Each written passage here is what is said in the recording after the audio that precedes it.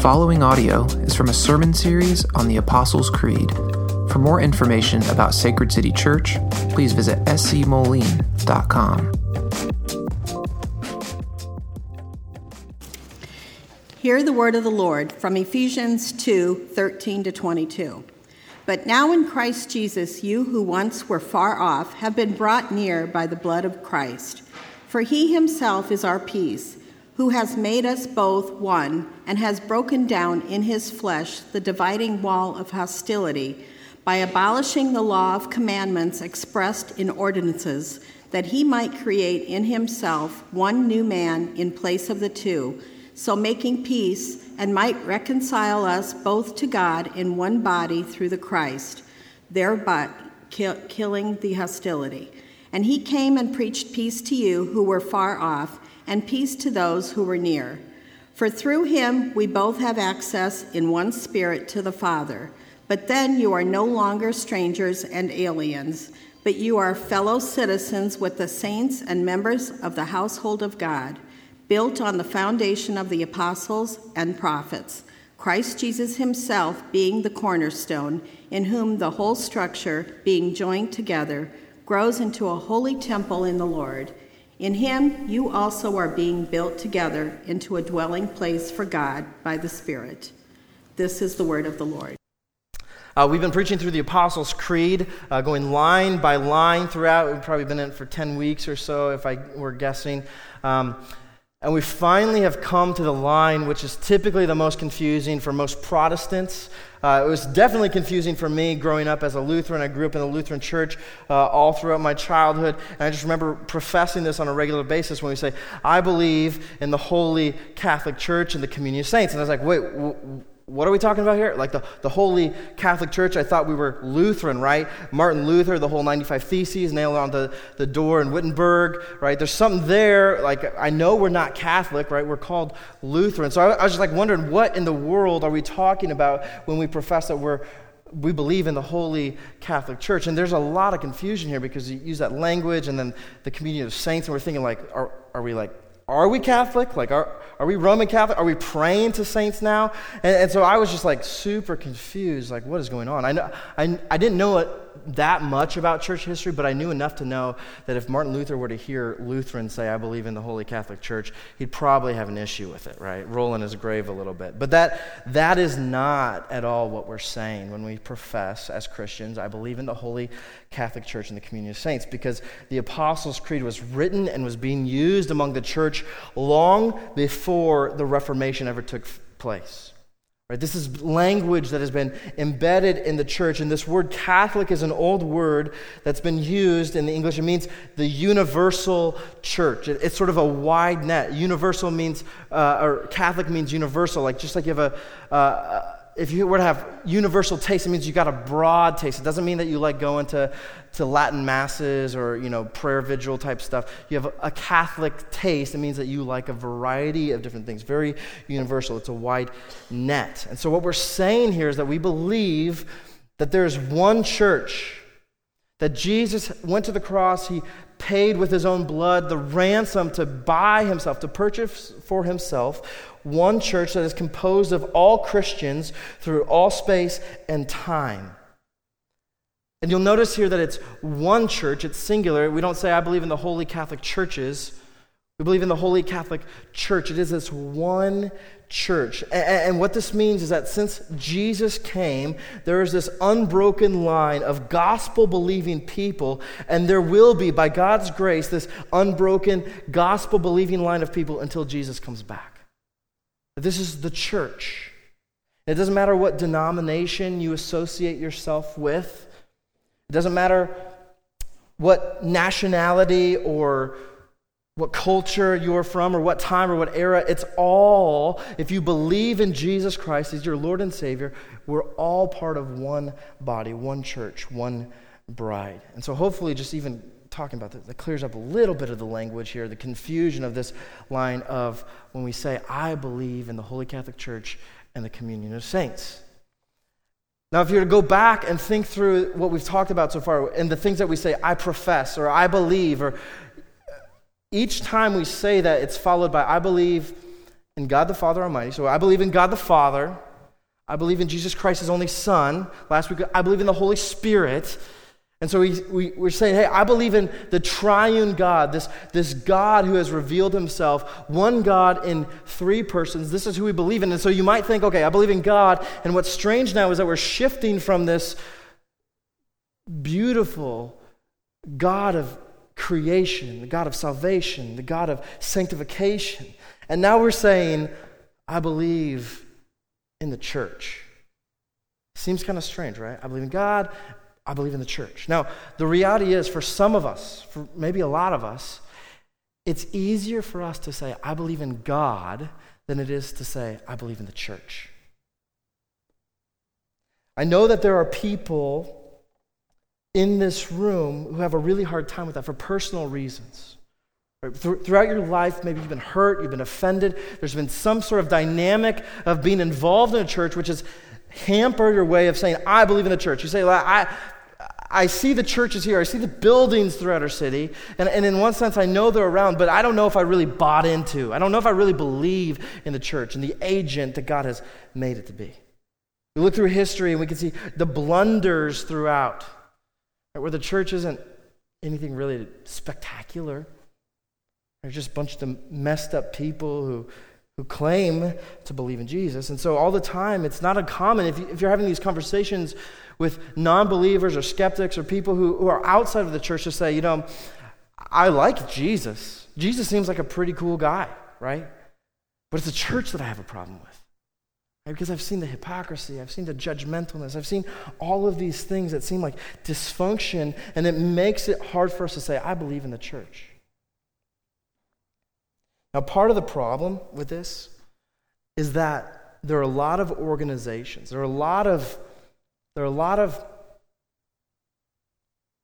groups of people who come together under the banner, and in the title it says church, right? And just because the word church is in a name, it doesn't mean that it's actually a church. We just dove into church membership meetings where we kind of processed through this. What is the church? What are the marks of the church? All this stuff. And one of really the main thing here is the church is where the gospel is preached. So there's a gospel message that is proclaimed, that people are believing the gospel, they're taking it in. And with believing in the gospel, there's a gospel culture that's formed. And in a lot of places, a lot of churches, it's lost that gospel message. The gospel culture has sort of faded away in the background, and what's emerged is this self-righteous, this judgy, hypocritical, gossiping community of people that just kind of seem cold and dead, and if you don't really fit in with them, then this isn't really going to be a place for you. And if that is what a church is, if that's what your experience is, and that's why you push away from the church, then I would be with you. I would be saying, yeah, I don't want anything to do with that. I'm looking for the nearest exit. And the truth is that isn't the church. That this isn't what Jesus had in mind when he told Peter, I'm going to build my church. See, the type of church that Jesus is building is attractive. There's something about it that when people look in at it, it's like, man, I want to be part of that. At the same time, there's something that's challenging about it. Right? Being part of the church, there's cultural norms and patterns and things that we grasp as a culture that the church actually pushes against and says, you know what, that's really not what we are. And so the church is both attractive and challenging. And when we look at the church through the lens of Scripture and how Jesus and the Apostle Paul here in Ephesians 2 tells us what the church is like, what we can do two things. First of all, we can openly and honestly admit the flaws of the church. In fact, that's one of the reasons why we come in every week, and in our liturgy, we have the confession of sin. We do that together. It's like we haven't lived up to the family name. We haven't kept our vows. We haven't loved our God with our whole heart. We haven't loved our neighbor as ourselves. And so there's a lot of things that we can look at and say, as part of the church, we don't uphold this.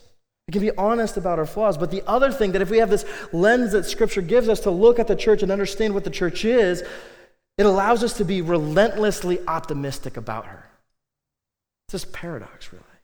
The flaws, And so we can look at the flaws and without being condescending and critical and cynical about the church, we can see it honestly, but at the same time, man, I see the future for the church is bright.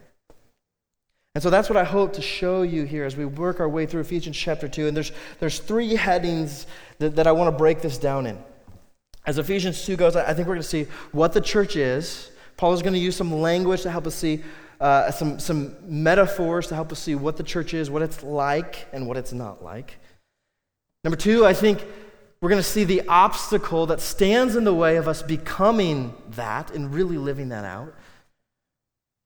And 3, I want to show you how that obstacle is ultimately overcome. So here's point 1, what the church is. Now, if you're with me, we're going to jump to Ephesians chapter 2, verse 19 is where I want to start. And here is where we start to see some of the language that Paul uses of these two metaphors. Ephesians chapter 2, verse 19. He says, "So then, you are no longer strangers and aliens, but you are fellow citizens with the saints." Now, we got to pause here, because what are the saints? I kind of touched that in the opening. What are the saints? We typically think of these people that have lived like super godly lives that in the Catholic Church specifically that get elevated to the sainthood. But the way the scriptures speak of saints is anyone who professes faith in Christ. And in professing faith in Christ, here's what happens. That our sinfulness gets placed upon him. He becomes our sin, and he exchanges for us his righteousness. So we are credited with Christ's righteousness. So in a way, we can say that we are saints. That's a title that we as Christians can claim. And we can say, I did not live in a saintly way this week. I stumbled, I fell, I sinned. But positionally, where we stand in Christ, that we are made holy, we are saints. And so that's what Paul is saying.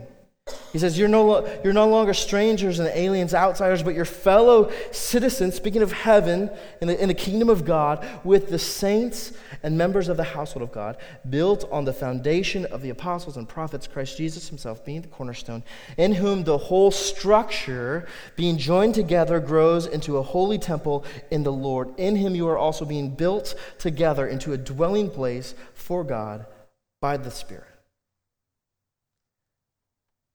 Now, if you comb through those few verses here, you can pull out, there's really two main narratives or two main metaphors that Paul is using to help us understand what the church is. One seems deeply personal, and the other one seems kind of impersonal. One seems relational, the other is more structural and systematic. But in putting both of these two things, which seem sort of juxtaposed in a sense, together and overlapping them, Paul is giving us, he's superimposing these metaphors to give us and enhance our understanding of what the church is. So here's the first piece, the personal piece. Verse 19 begins with this personal and relational language, and really what happens, he goes from wide into narrow. Paul says that you are fellow citizens with the saints. So what he's saying here is that you have some similarities. You have some commonality here, that you share your citizenship with the fellow believers. It's in this way that there's a general commonality. Now, I don't know if you've ever gone on a vacation abroad or overseas or just anywhere outside of the United States. You've gone on vacation and you're at a resort or you're someplace and you happen to run into other people who are from the States. Now, you're kind of in this foreign land. You don't really know anybody. You're kind of on your own island. But as soon as you meet these people who share your citizenship as U.S. citizens, there seems to be like a natural connection that happens. You connect to them. It's like, I have a commonality. I'm in a foreign place with a lot of strange people, but I've got this commonality with you where I can say, hey, we kind of belong together in some very broad sense. Now, that's kind of what Paul's saying, that you share citizenship with the saints, that you have this commonality, this general commonality. But then he moves in on this. He narrows in. It gets more personal than just sharing a place of origin. He says that you actually are of the same household, belonging to the household of God. Now, what this means, Paul is moving in from this general to this very specific, and he's telling us that with the fellow believers, with the fellow saints, you are family. That if you are in Christ, if you call God your Father, you're adopted into this family. You have brothers and sisters among the church. Now, Cyprian, who's an old church father, says this. He says, I think Augustine quotes this maybe, or Calvin, somebody quotes this a lot, but he says, you cannot have God as your father without having the church as your mother. If you say, God is my heavenly Father, this puts you among a body of people who say, yeah, he's my father too. That makes us siblings. And so this means that together Christians are brothers and sisters in Christ. And you see this language all throughout the New Testament in the letters that the Apostle Paul writes. So he's, dear brothers, dear sisters. Right? This is common language talking of the family identity. Paul's saying, listen, you belong together as a family. Now, it's one thing to say that you're family. It's one thing to use familial language, but it's another thing, a completely different thing to live like family. Now, you can come into church and say, hey, brother, and you can mean that to a stranger. It's nice to see you. But what Paul is getting after here is that we actually work this out, what it looks like to be a family of God together.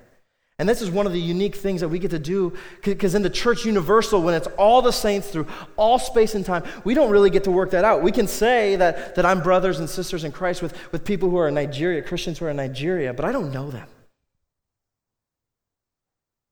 But here among this congregation, among this local church, we get to exercise what it really means to be family. And that's one of the things that we're really focused on at Sacred City Church. We say that the only way to make disciples, the only way to grow in the gospel is in community, with being in part of this God's family and living on mission. And so the way that we do this at Sacred City is through missional communities. This isn't like a cool fad. This isn't something for like the super involved Christian. This is for people who have the basic understanding that I've been adopted by God. I'm a child of God and I have siblings. And I'm going to live that out in community. And so we do this by sharing life together through everyday rhythms. Once a week we get together and share a meal. It's an intentional time for us to be together, to pray for one another, to study God's word together, to find people in our city to bless and to serve. But it goes beyond that one night of the week that we set apart. It's like we're trying to live life on life together. And it's messy and it's imperfect, but we're really striving to live out this identity that we have as family.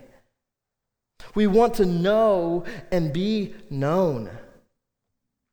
We want to care for other people while being cared for ourselves. We want to hold people accountable while being held accountable ourselves. This is what discipleship looks like. And this is what we're doing as we're the family. We're all trying to become like our daddy. Right? And this takes place in some really practical ways.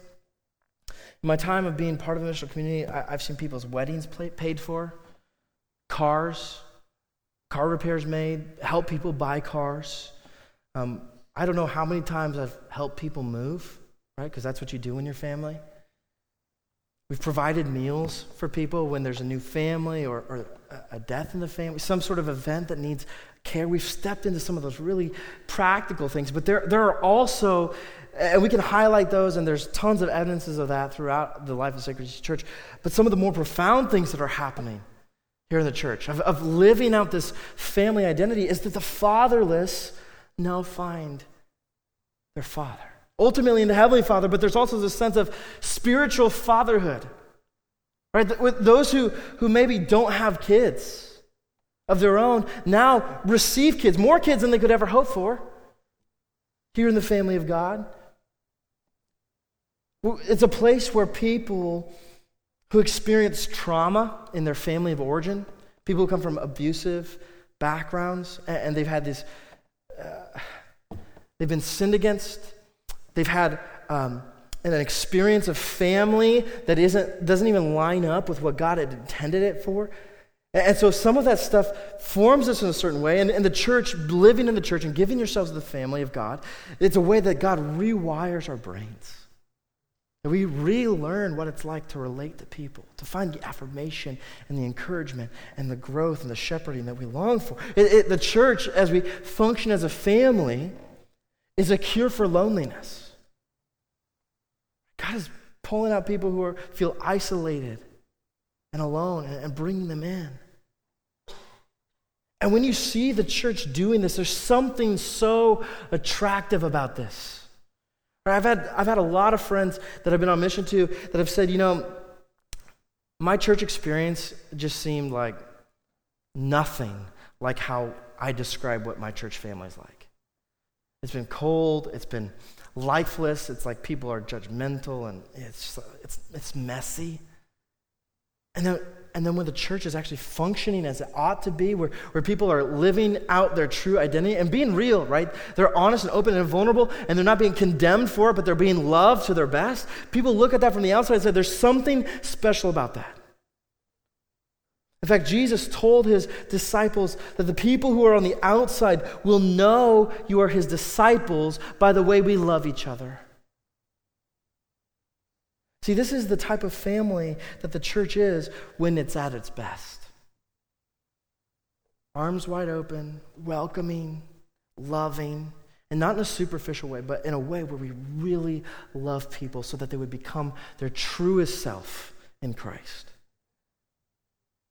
See, that's the type of church family that we are called to be.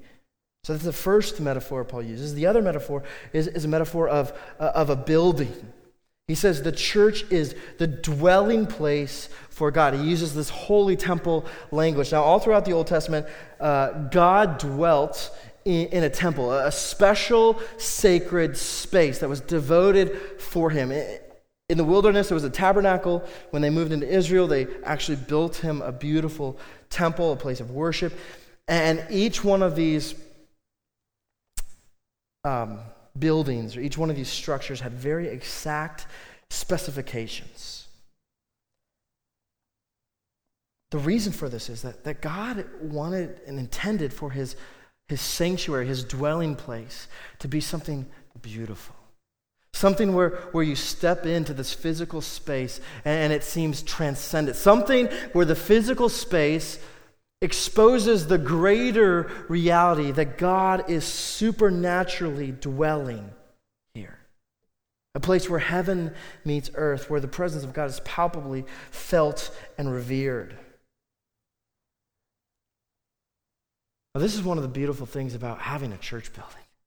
Like we kind of get a sense of that. We step in this, it's actually been almost 2 years, I think it is 2 years ago to the date when we moved into this space. Now, if you were with us before then, we were meeting in a gymnasium. We had some odor issues to kind of work past in this gymnasium. It was really hard to get a sense of transcendence. Holes in the drywall, right? Just, you don't step in a room like that and it's like, oh wow, I really sense God's here. It's like, no, I really sense that there have been teenage boys here is what it was like. But you step in a room like this, beautiful architecture, right? As long as you don't look too close, right? Beautiful architecture draws your eyes up, gives you this sense of transcendence. See, this is what the temple, this is what the tabernacle was meant to do. To provide some architecture and aesthetics that make people realize, man, there's beauty here. There's transcendence. Now here we see in the New Testament that this changes. See, after Jesus is crucified, the temple is destroyed. And that's okay because God says, I am going to make my forever dwelling place in my people. This is what Paul is saying when he's using this building language. He's not talking about a brick and mortar building. He's not talking about a literal building.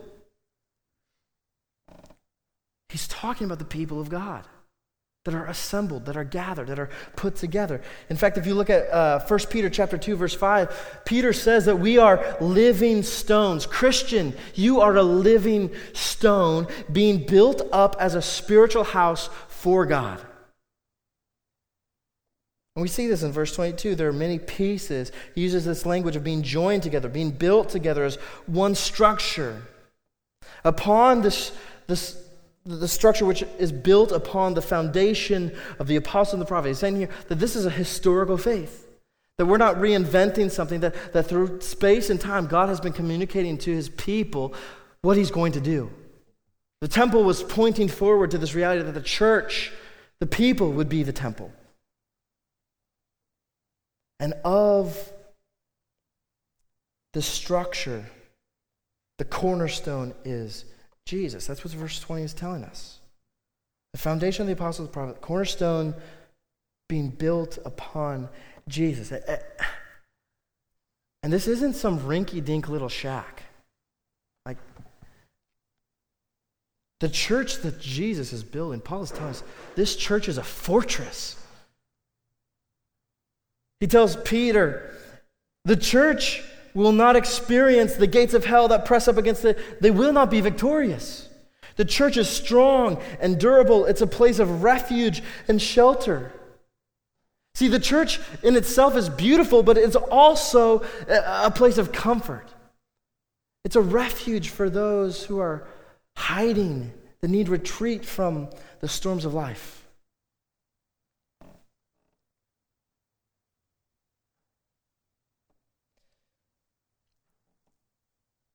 Now you notice in both these metaphors, in the familial and in the structural, what happens is that Paul is saying that there are smaller pieces in the church. Each individual Christian is a piece. So there's a sense where the individual is validated, but the individual is brought together in order to make a whole.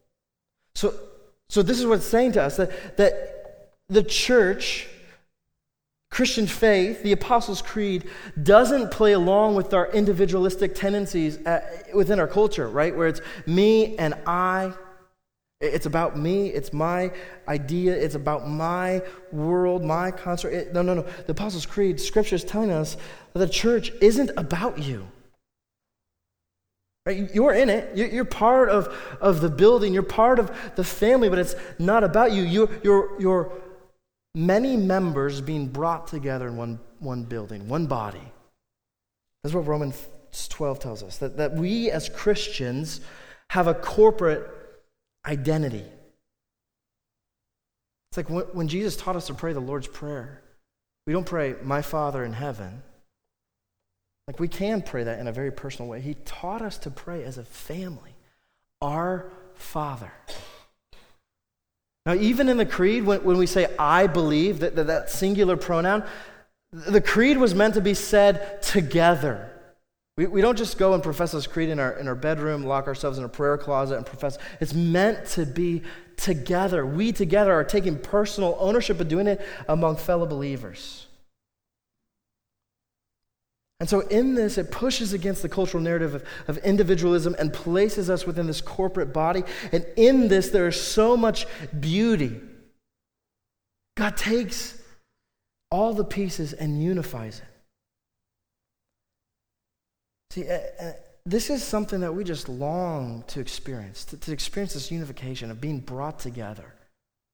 Because if you give yourself to this individualistic mindset, eventually it will burn you. Like, eventually you'll find how unsatisfying it is. But here, to be part of the church, we get to experience the beauty of the unity. So that's what the church is. But here's the reality. There is an obstacle. There's an ultimate obstacle standing in the way. And Paul identifies what that obstacle is in one word that's repeated a couple times throughout verses 13 through 16. Paul says there's hostility. What stands in the way of the church being a family, being this building, the structure that's joined together, there's hostility. And he highlights this within the first century, highlights this cultural divide between the Jews and the Gentiles. This is a big deal. Because in the first century, the Jews and the Gentiles couldn't be more different. The Jews were God's covenant people. They were privileged in the sense where they had access to God and His covenant. They were, even if you back up a couple of verses before what we read, they were part of the commonwealth of Israel. They had this heritage, but the Gentiles didn't have that. They were outsiders. It was like the Jews and everyone else in this world. And this was cultural. There were cultural practices that differentiated them. There were ethnic and political and religious. You could just go down the line in almost every single way, except for the fact that they all breathed air, that they were different. They didn't see eye to eye at all. And so this hostility, you could sense it. It's so strong that the language Paul uses to identify it, he says, there is a dividing wall of hostility. That there are clear lines drawn, that you're on this side and I'm on this side. And the reality is that we look back, and the temptation would be to say, hey, that was something that they experienced back then in the first century, the Jews and the Gentiles, really messy. We figured it out, we've sort of evolved past that. But the reality is we haven't. And it didn't start in the first century. This has always been around. There have always been walls of separation built between us and them ever since the fall in Genesis chapter 3. It shapes how we think. It's this, even within culture, it's like when we do join together, when we are in some sort of community, it's sort of tribalistic. Right? We're together with like-minded people who think like us, that hold the same values as us. And so we see these divides based down politically, and there's Republicans and Democrats. And you're either with us or you're with them. You see it racially between whites and blacks, socioeconomically between poor and the rich. You see it in the educated and uneducated. You see it even in the Quad Cities, a sense of it, because there's literally a river dividing it between Iowa and Illinois. Right? There's some sort of hostility that surfaces in all of us. And this hostility causes us to link arms with those who are like-minded and disdain those who think differently. And so what happens is we create homogeneous tribes and we pit them against one another. And this is deeply ingrained in us. So deep. Starts at a super early age. I've been sensing this with my oldest son, Kuiper. Carrie mentioned that Becca and I were going to go take a trip out to California to watch the Raiders play in the Oakland Coliseum before they move out and move to Las Vegas. And so I'm looking forward to that. But one of the things that I'm doing as my godly responsibility to raise my child in the way that it should go is to train him to be a good Raiders fan.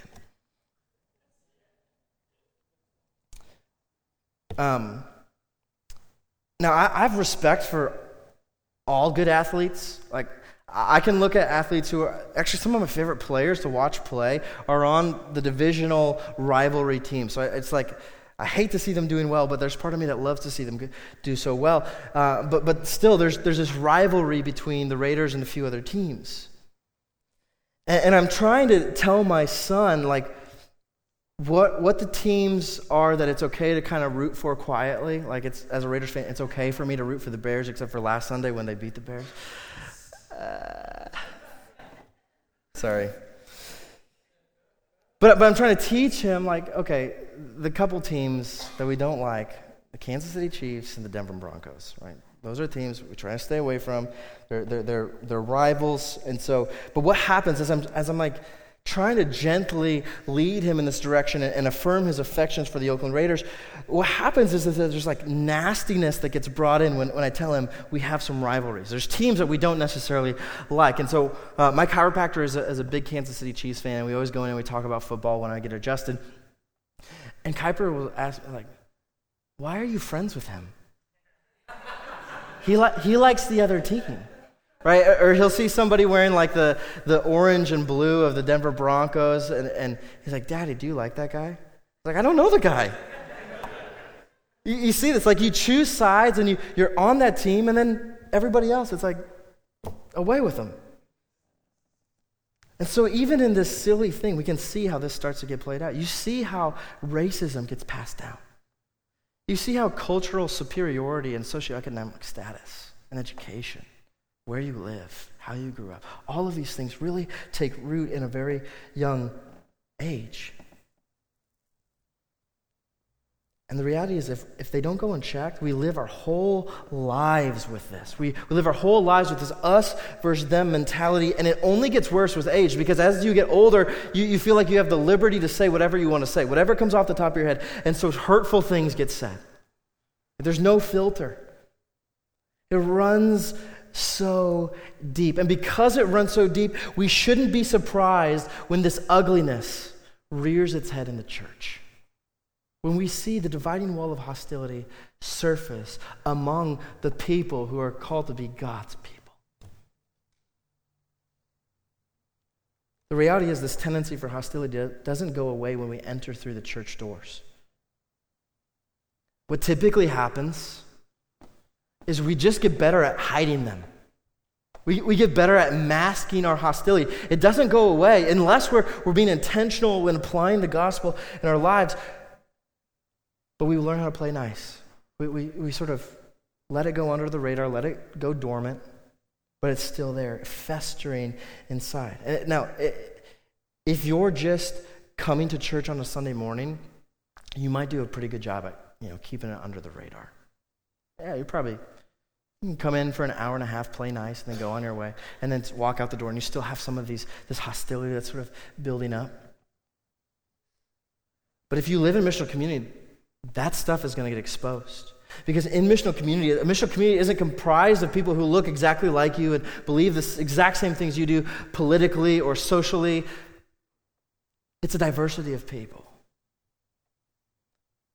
And so you're going to be in community with people who voted for the other guy or the other lady. Right? There's going to be a mix in your missional community of where people stand. And it might be, politically is maybe the biggest thing, but you see the way you raise your kids. What school you send them to. There's all kinds of factors where we start to make these sort of a hobby horse and find identity or find purpose or find meaning in a specific thing, and everybody else who doesn't find meaning in the same thing is on the other team. And the danger in this is not knowing what this looks like in your life. Because it's not a matter of if you have hostility or if you have preferences or if you have some sort of dividing wall in your life. It's a matter of what that is. And if you can't pinpoint it, you're living in a very dangerous space, because what's probably happening is you're saying things that are hurtful to fellow believers. Your ignorance is clouding your vision. You're making secondary things primary things. And in this, you're contributing to the dysfunction of the gospel family and the lackluster appeal that the church might have.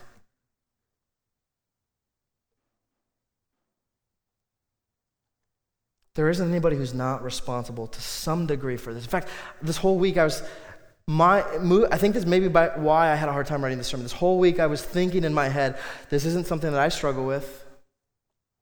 Oh, not me. The Jews and the Gentiles, they had that in the first century. I can see, racist people, they got their issue. No. It took a realization that I have this. In my heart, I have hostility in my heart. And it might be because somebody hurt me, said something offensive to me, but that wall of hostility goes up.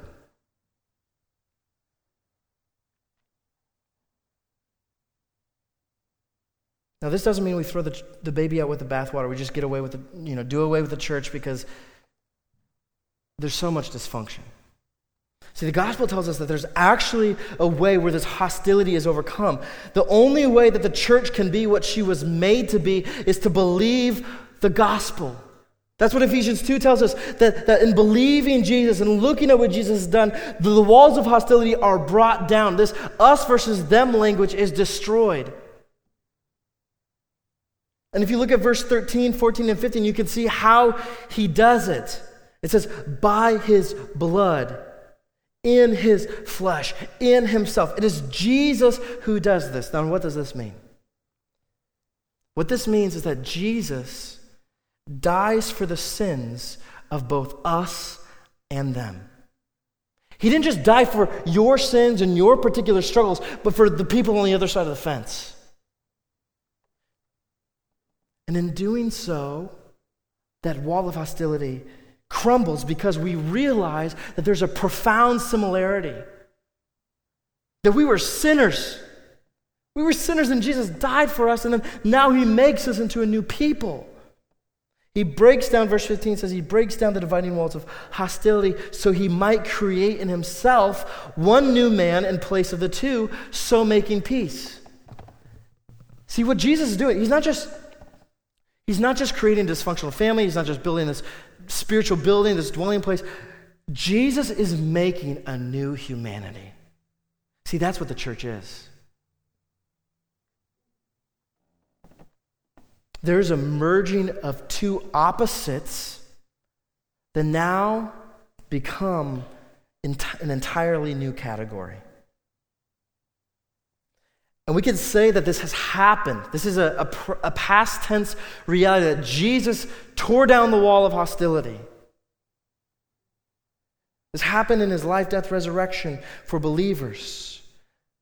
But actually, what verses 21 and 22 also show us that this is a present tense reality. That there's something that's ongoing, that we have been joined together, that we are assembled, we are adopted, that's past tense, we've been brought in the family of God, but we are being joined together. We are being built together.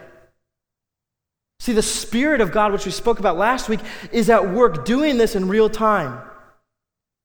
That day by day, moment by moment, the church is being cemented together. And that's the thing that makes the church so strong. See, the mortar that holds the bricks together, the living stones together, isn't just like, we like the same sort of music and we can agree on the same translation of the Bible and we have this general idea of what church should be. No. The thing that holds us together is the gospel as the Holy Spirit is at work, joining us together. And so in this sense, more and more, we are progressively growing into this reality that we are joined together. But it also means that Jesus is still building his church. There are pieces of the church, there are stones, there are living stones out there that have not yet found their way to be assembled together. That your friend, your neighbor, your coworker who doesn't believe in Jesus yet might be another one of those living stones that Jesus wants to put in his church and to dwell in. And so we see the Spirit is at work. We're growing us to be like this, but also we're growing in numbers. And so in this sense, the gospel breaks down, or has broken down the wall of hostility, and keeps breaking down the walls of hostility so that we can have this unity, so that we can look at our brother that we might disagree with and say, I don't agree with your politics, I don't believe with your lifestyle or what you're doing with your finances or whatever you might disagree with, but say, listen, first things are first, you and I, we're on the same team. This is how Jesus built his church. And the only way that we can be this kind of church is to keep the gospel front and center in our lives. See, when we say, I believe in the church, we're not saying, hey, look at how great we are. Look at what we've done. Look at how we've pulled ourselves together. No. When we say, I believe in the church, what we're saying is, look at what Jesus has done to take a bunch of ragamuffins, a bunch of outsiders, and bring us together as one. That's the power of the gospel. See, this profession isn't about you or me. This is about what Jesus has done, what the Spirit is doing to bring us life and renewal. And the reality is that this is hard. To live this way, to believe in the gospel day in and day out, right? To actively believe, it's hard work.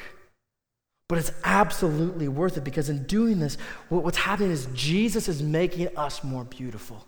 See, at the end of Revelation, Jesus, the church is called the bride of Christ. Jesus comes back and he retrieves for himself this bride, this one church, not brides, one bride.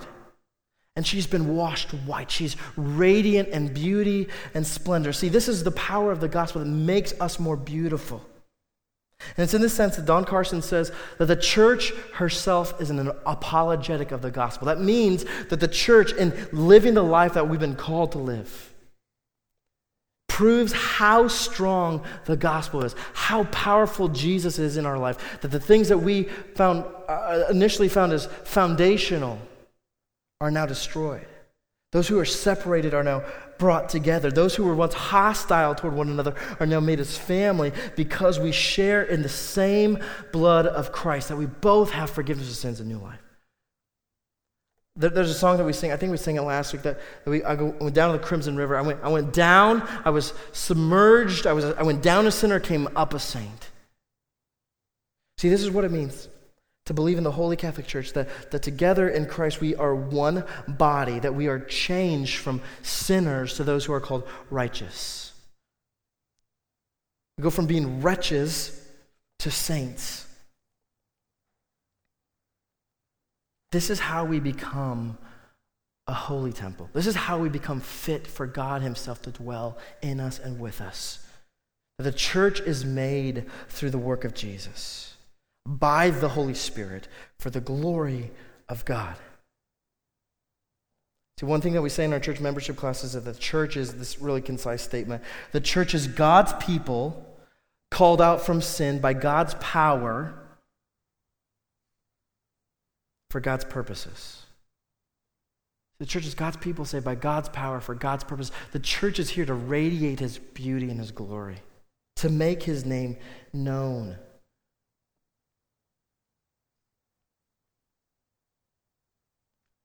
The Lord's table is a meal that helps us snuff out the hostility that is still in our hearts. First, in our approach, as we come to the Lord's table, we're told to examine our hearts. Don't take the table in an unworthy manner. Don't take it in a way where you have unrepentant sin in your heart. So this means that right now, before we approach the table, we need to be asking, what are the walls of hostility that are still up in my heart? What are the things that cause me to have this us versus them language?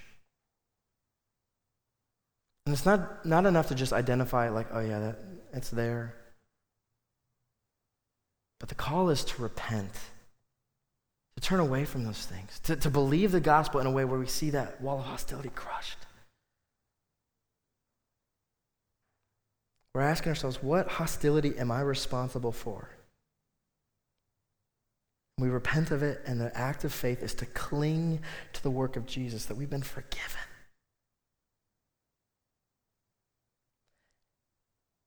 And then as you come, we see that we're forgiven. This whole language of Ephesians chapter, there's peace, so we have peace with God, but it's sort of horizontal, but there's also the vertical peace, there's also this horizontal aspect of this peace that we experience.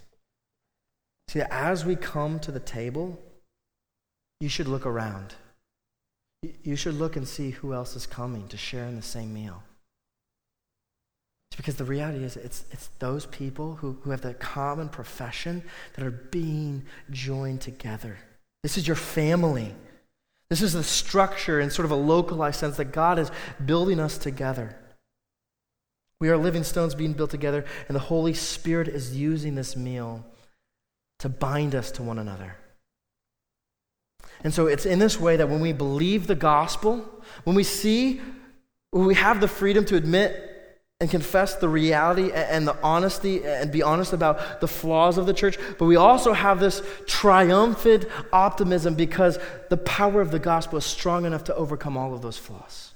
That by God's grace, he's renewing us, he's making us more and more beautiful.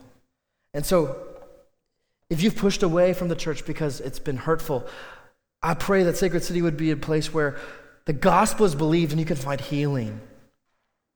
I pray that this would be a place that would be attractive, where you see all of the beauty of being the church would be lived out in its imperfect but honestly striving sort of way. By the grace of God, that we'd be a church that radiates the beauty of God, promotes the unity of believers for God's glory and for our good. Father, we thank you for the work that you've done. We know that if it were up to us, we wouldn't be part of this church. We wouldn't be part of any church. We would have gone according to our own desires, given way to the walls of hostility that we've either inherited or constructed for ourselves, and we'd be cut off. But you tell us that we are no longer cut off. We are no longer distanced from you. And now, by the blood of Christ, we have unity with fellow believers. God, I pray that you would use this meal to strengthen and solidify our bond. That you would help your church to be as she ought to be. We ask this in Jesus' name, amen.